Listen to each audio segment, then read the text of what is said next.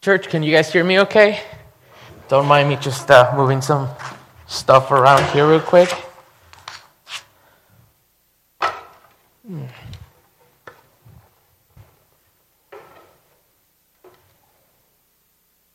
All right. Well, my name is Sebastian. If we haven't met, I would love to meet you. I'm the pastoral resident here, and I get to share God's word with you this morning. Just want to start by saying I'm just excited to get to talk about Jesus with you. I mean, we know, right? Jesus is the reason for the season, right? Are you guys with me awake this morning? Yeah? All right. Because I'm going to need your participation in a little bit. So, like I said, I love this season because of the truths that we get to be reminded of, the things that we get to sing about. I mean, if I had I'm going to be honest, if I had the authority to make a law, I would say, hey, it should be a law for all of us to start celebrating Christmas. Well, actually, never stop celebrating Christmas, but I know that could be some controversial for some people. But anyways, as we prepare our hearts for this Advent season, as we continue to do that, we are reminded of this truth this morning that Jesus is King. Jesus is King. Now, if there is something that history has shown us, is that we should recognize this, that we were made to submit to a king. Now you're like, wait a minute. Well, let's talk about this.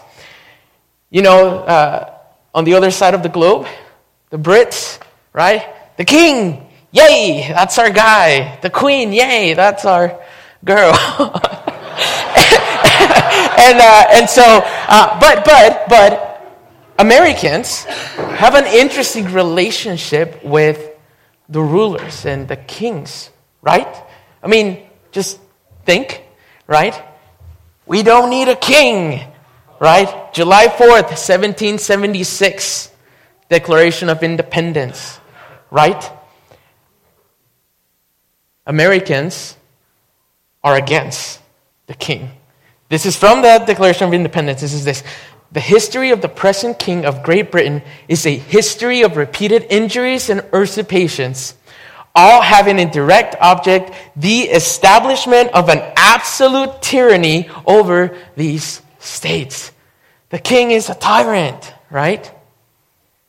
So this is the tension, right? We acknowledge that we were made to have a king. And for some, this king might be literally the government or the rulers, right? The king or the queen. For others, like Americans, I am my king. Nobody can tell me what to do, right? But for us Christians, this is not the case, right? We are made to submit to the one true king, the one who is the King of kings and the Lord of lords, and that is Jesus Christ, our Lord and Savior. Amen to that? Amen. Now, this is why I love this season so much. I mean, this is where I'm going to need your help. Just listen to the words of the songs, and you're going to help me finish them, okay? Come and behold him, born the King. That's right. Or, born thy people to deliver, born a child and king.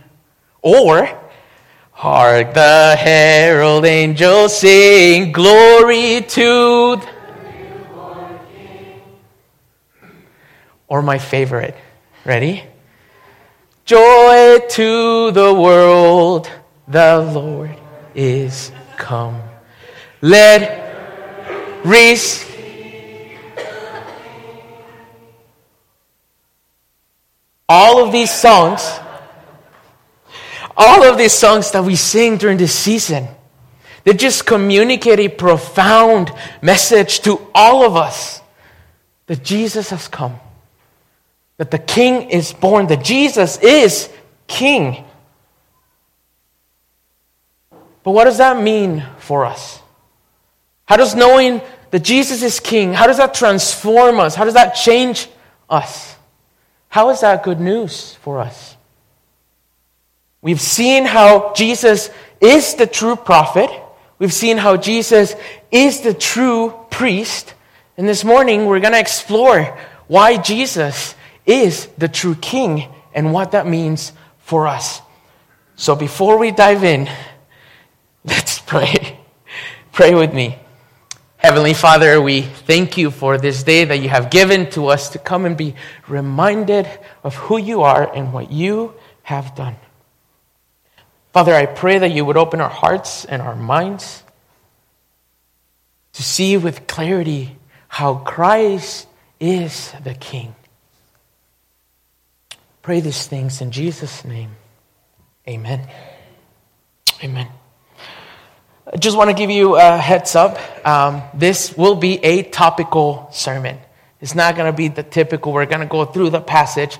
That passage, I chose to anchor us in the promise that we're going to get to see. So we're going to be going back and forth with Scripture. I just want to give you a heads up. And my hope is that we'll be able to see with clarity how Scripture tells us, yes, Christ is King. Now, what is the big idea for this morning for us? And we read that. It says this is the big idea, that Jesus is the promised King, true King, who has come to establish his kingdom. Let me say that again. Jesus is the promised true King who has come to establish his kingdom.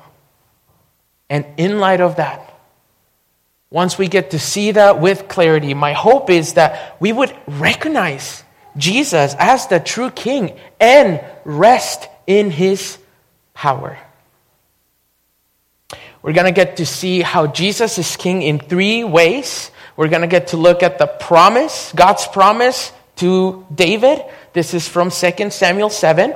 We're going to go into the failure of the shepherds. We're going to go all the way to Ezekiel 34. And then lastly, we're going to see the revelation of the true King from the Gospel of Matthew. So let's start by looking at the promise to David. What do we know about David? He's probably one of the heroes of the Christian faith, of the Bible. We know that King David was a shepherd as a young boy. We know that he was anointed by Samuel to step up and be the king of Israel. We know also about King Saul, right? The Spirit of the Lord departed from King Saul, and so God appoints David to step up and be this king, this ruler, this leader for Israel. Now, normally, we talk about all the good stories about David, right? David and Goliath, yeah, this is our hero. Well, not this morning. We're actually going to talk a little bit about the not so good side of David. Do you guys recall the story of David and Bathsheba? We know that David, in a lustful, adulterous act, takes Bathsheba and gets her pregnant. That's bad. But that doesn't stop there, right? It doesn't stop there. He tries to sneak his way out of the situation and now tries to trick Uriah, who is the husband of Bathsheba, into believing that actually he is the father of the baby. He tries to get him to lay with his wife, but that fails, as we know. So he goes from bad to worse to now he's plotting to kill Uriah. And not only plots, but executes that and gets him killed. Bad. Worst. Why do I want to mention this? Why do I say the failure of King Saul? The Spirit departed from him. The failure of David as a king. Why does this matter? Because I want to set the tone for the sermon. God is in the business of redeeming and restoring the broken. God is so sovereign that he works in sinful people in spite of their sin and shows his goodness and his faithfulness and redemption. His promises don't depend on us. It depends on him.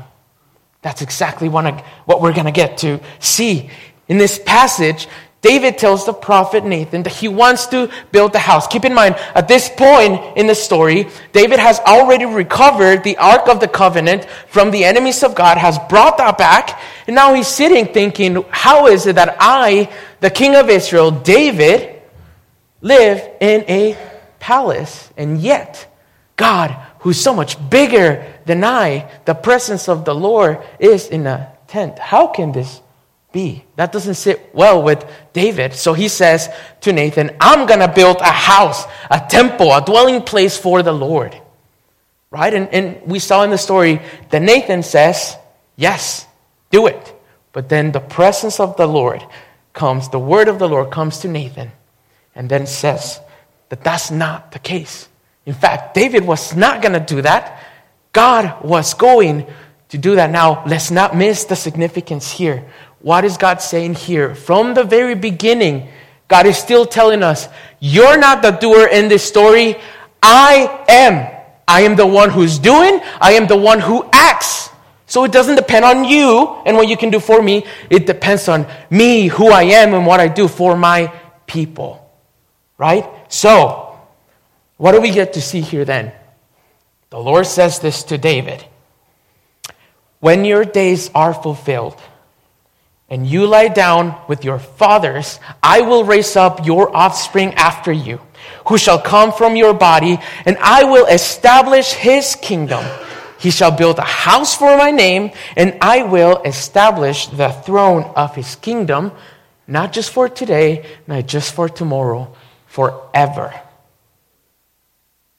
We must recognize that God is not talking here about a literal house. This is not what is being talked about. In fact, God is talking about a dynasty that is going to build through the line of David. You see, this is significant because it shows us that David's throne on earth is equivalent of God's throne in heaven. Now, God promises that David's heir will reign forever. Why is this important? This is important for us to understand this promise because this is the glue that will help us to put all the pieces together. So we have the promise of David's dynasty and the kingdom. But now, we just went through the minor prophets as a church.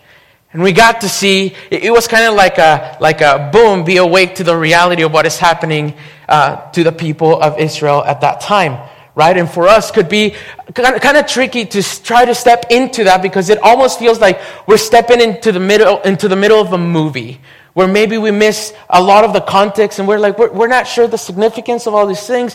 We're just trying to piece the whole puzzle together. But the minor prophets helps us to see something very important and why the people of Israel responded in such a way as what they did. Here's the promise. The minor prophets address the failure of the shepherds. Now, this is what we got to see in the minor prophets. Judgment, exile, the shepherd's failure to care for the sheep, the corruption, the abuse, and how the Davidic line actually comes to an end. Ligon Duncan is a theologian that I appreciate, and his words, he says this, that this is known as the big theological crisis in the Old Testament, towards the end of the Old Testament. Why?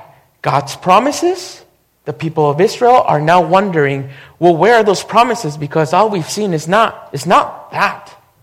So what does that mean? Does that mean that God has failed to his promises? Does that mean that God has abandoned his people? Does that mean that God just simply doesn't care anymore? That's what they were wrestling with. Now, detach from that real quick. Let's bring it to us, right? Do you feel that sometimes? Where you know the promises of the Lord and you know that he's faithful, and yet sometimes you doubt his faithfulness because you look around at the chaos and the brokenness around you and the sinfulness within you, and then you wonder, is God even here with me? Does he even care? How much longer, Lord? You see, we all wrestle with this reality. Now, after this, the promise of Israel, I just want us to understand this, because the promise for Israel was to be in their land. But then what did they see? Exile, out of the land. The promise was for them to have this king, this ruler from the line of David. Well, what did they get to see? Line of David comes to an end. So what do we do with this? The minor prophets help us to deal with this tension, right? To find the answers to this question. Did God stop caring? No. Has he failed? No. This is why I want to continue to go into the failure of the shepherds, to continue to see with more clarity how God's promises have not failed. If we go, I want to invite you, if you have your Bible, please open that and go to Ezekiel 34. Because this is where he helps us to expand a little bit more of what the people of Israel are wrestling with.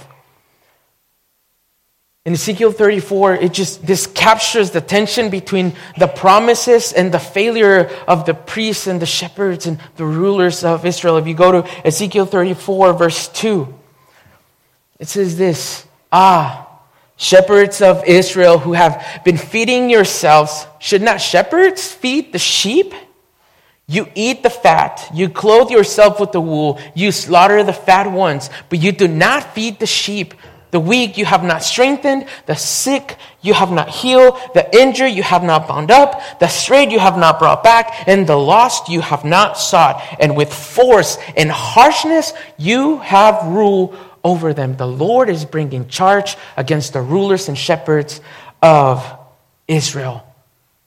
Those who were supposed to give hope to the people and say God's promises have not failed. Here we are. The very same people are those who are not caring for the sheep. But here is how we continue to see that God is saying, hey, it's not about what they do. It's not about what they should. It's about me, my character, who I am, and how I am keeping my promises.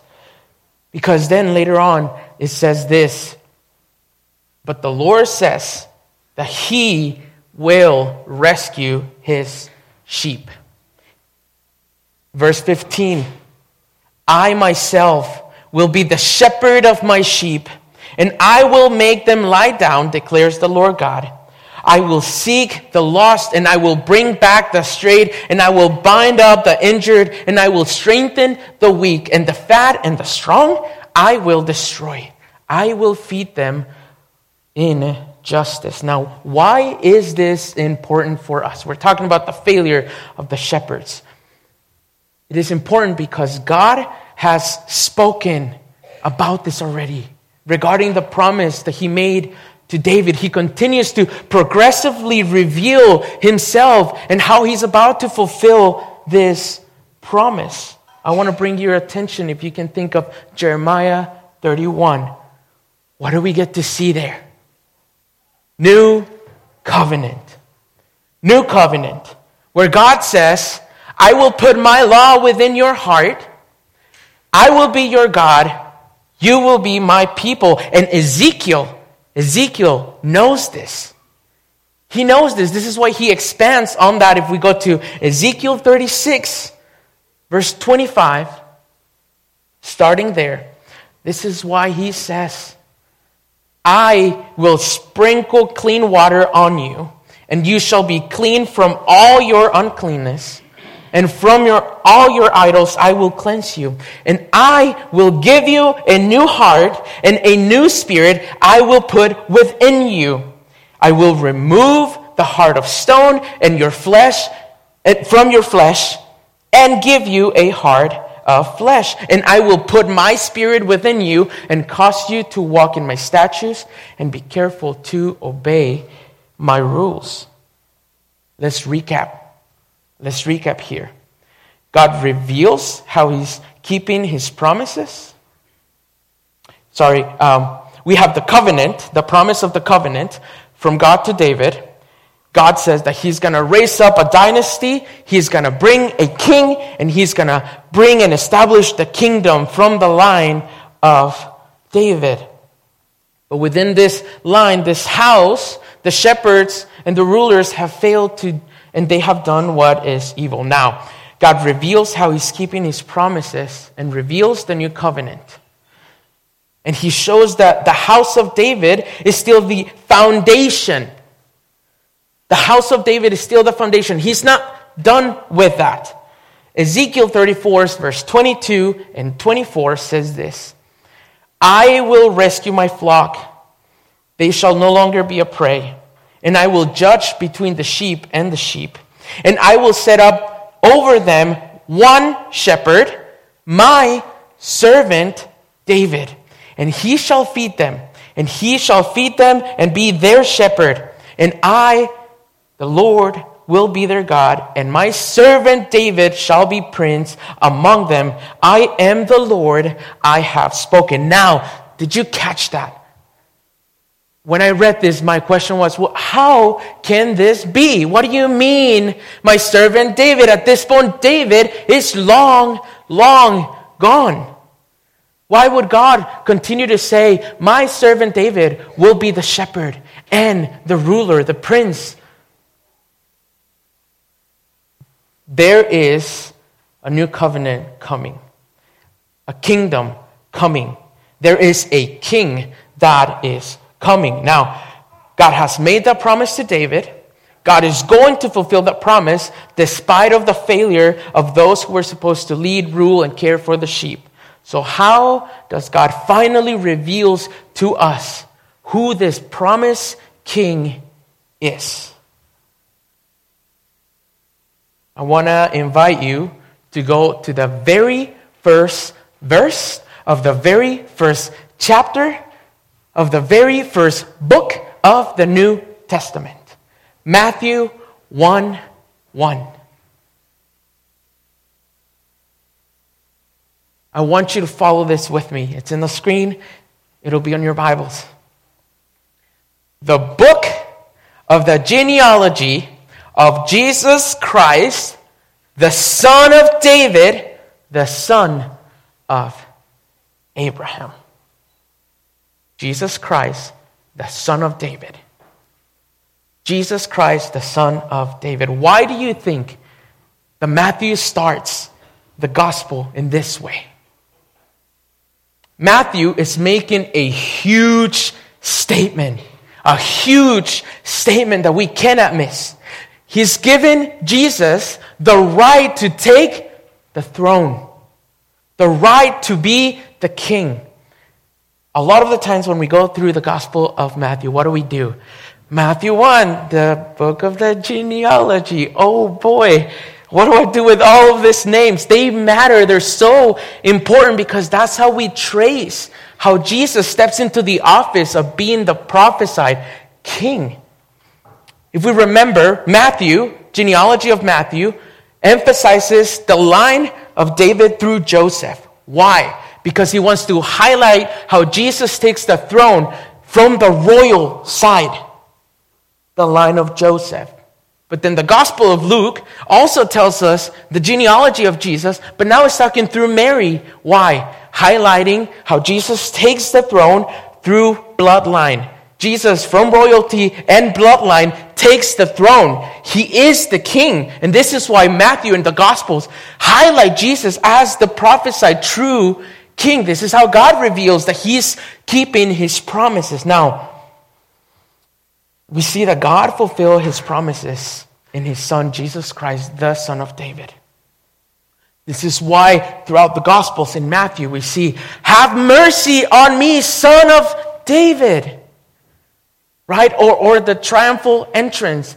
Hosanna to the son of David. Or when people wonder, can this be the son of David? Can this be him? Well, why do you think that they're wondering that? Because they know all the promises that are tied to this true king that is to come. This is why the people are waiting in anticipation.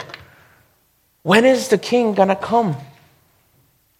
Well, the gospel writers tell us that the king has come. That is Jesus Christ, the Son of God, the Son of men, the Son of David, the King of kings and Lord of lords.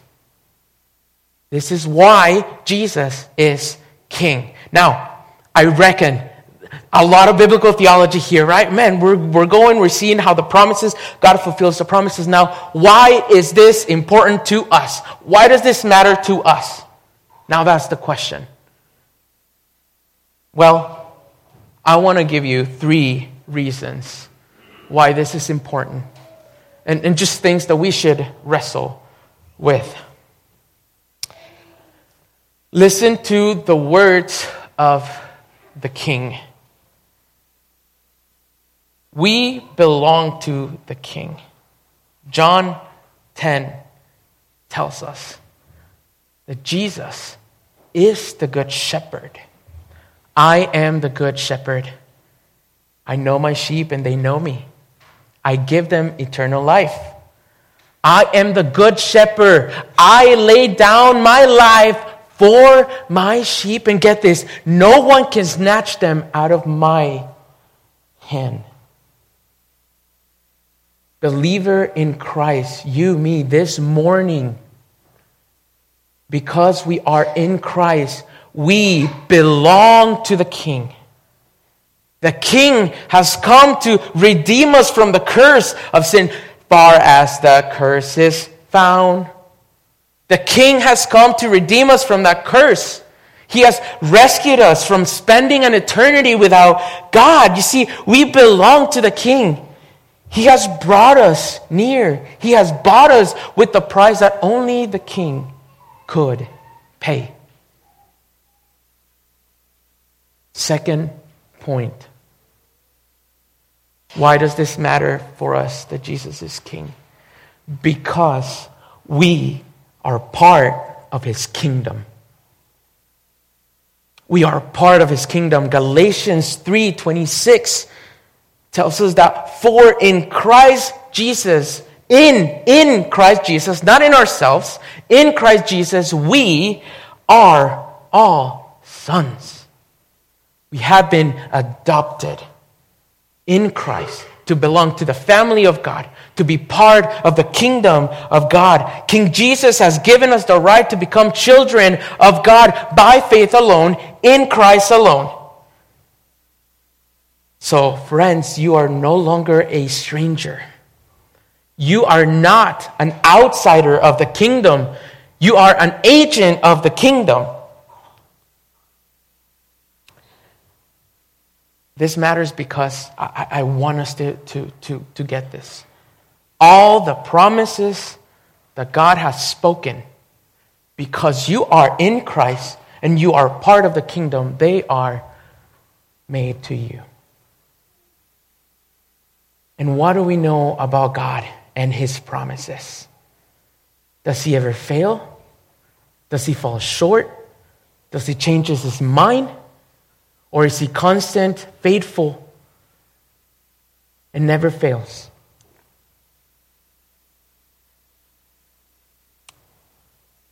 This is also important for us to know that Jesus is King, that we belong to the King, and that we are part of the King. And because of that, we can rest in the King's power.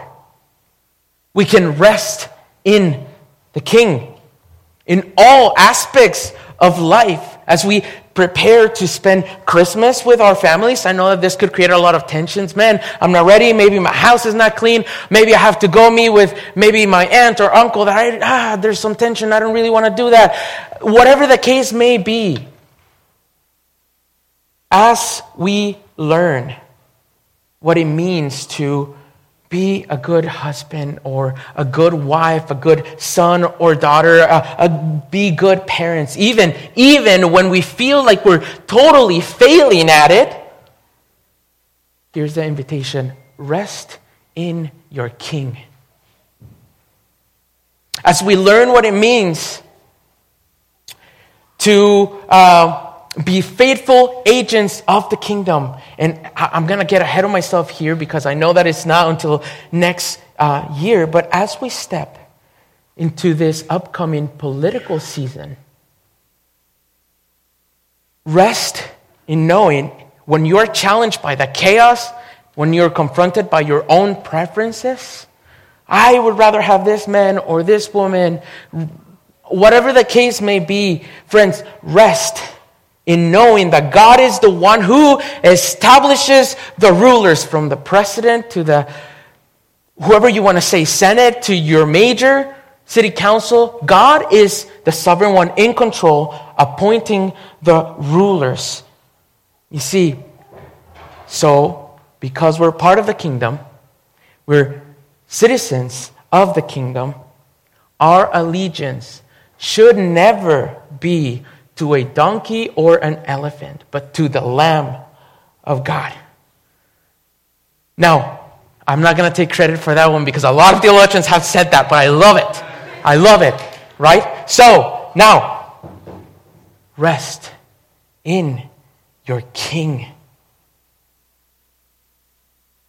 Here's a king who does not establish tyranny. Here's a king who lays down his life for his sheep. That is you and I. Here's a king. Hear this. Here's a king who uses his power not to be served, but to serve and to save sinners like you and I.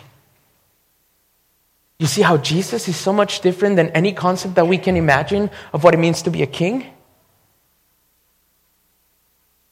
He is the true king, the one who humbled himself and took upon him the penalty of our sins, and he suffered on our behalf so that we could find life in him and rest in him. Here's the king who takes the crown of thorns, goes to the cross and defeats death and sin. And he doesn't stop there. He invites you and he invites me to be a part of his kingdom. And not only that, he brings us to his kingdom. A kingdom that is of peace and of perfect justice. As we receive the invitation to trust in this true king and rest in his power, I want to close with the words of Paul in Philippians 2, because this is what he says.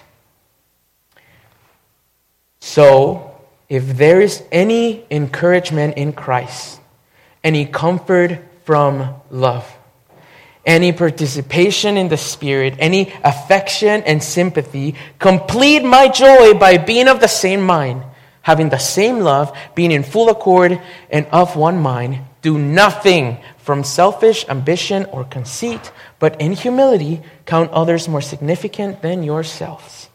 Let each of you look not only to his own interest, but also to the interest of others. Have this mind among yourselves, which is yours in Christ Jesus, who, though he was in the form of God, did not count equality with God a thing to be grasped. But he emptied himself by taking the form of a servant, being born in the likeness of man, and being found in human form, he humbled himself by becoming obedient to the point of death, even death on a cross. Therefore, God has highly exalted him and bestowed on him the name that is above every name, so that at the name of Jesus, every knee should bow in heaven and on earth and under the earth, and every tongue confess that Jesus Christ is Lord, to the glory of God the Father. Friend, this morning, receive the King. Submit to the King and rest in your King. Let's pray.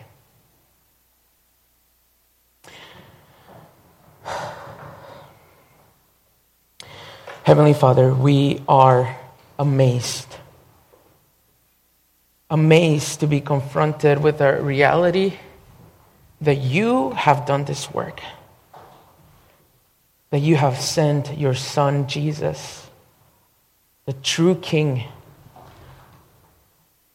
to claim us as your own, to make us part of the kingdom, your kingdom, and to give us the invitation to come and rest in the King. That doesn't matter what we're going through, how heavy the weight is from the chaos around us. It doesn't matter if we feel like failure because we're not stepping up to the plate. You remind us that the King has come, that Jesus is born, that you are with us. Father, we praise you. We praise you for how you have worked all these things for us to receive your promises. Continue to prepare our hearts and help us to continue to set our eyes on you and continue to find rest in you. We recognize that we depend on you and we need you. So we pray all of these things in Jesus' name. Amen.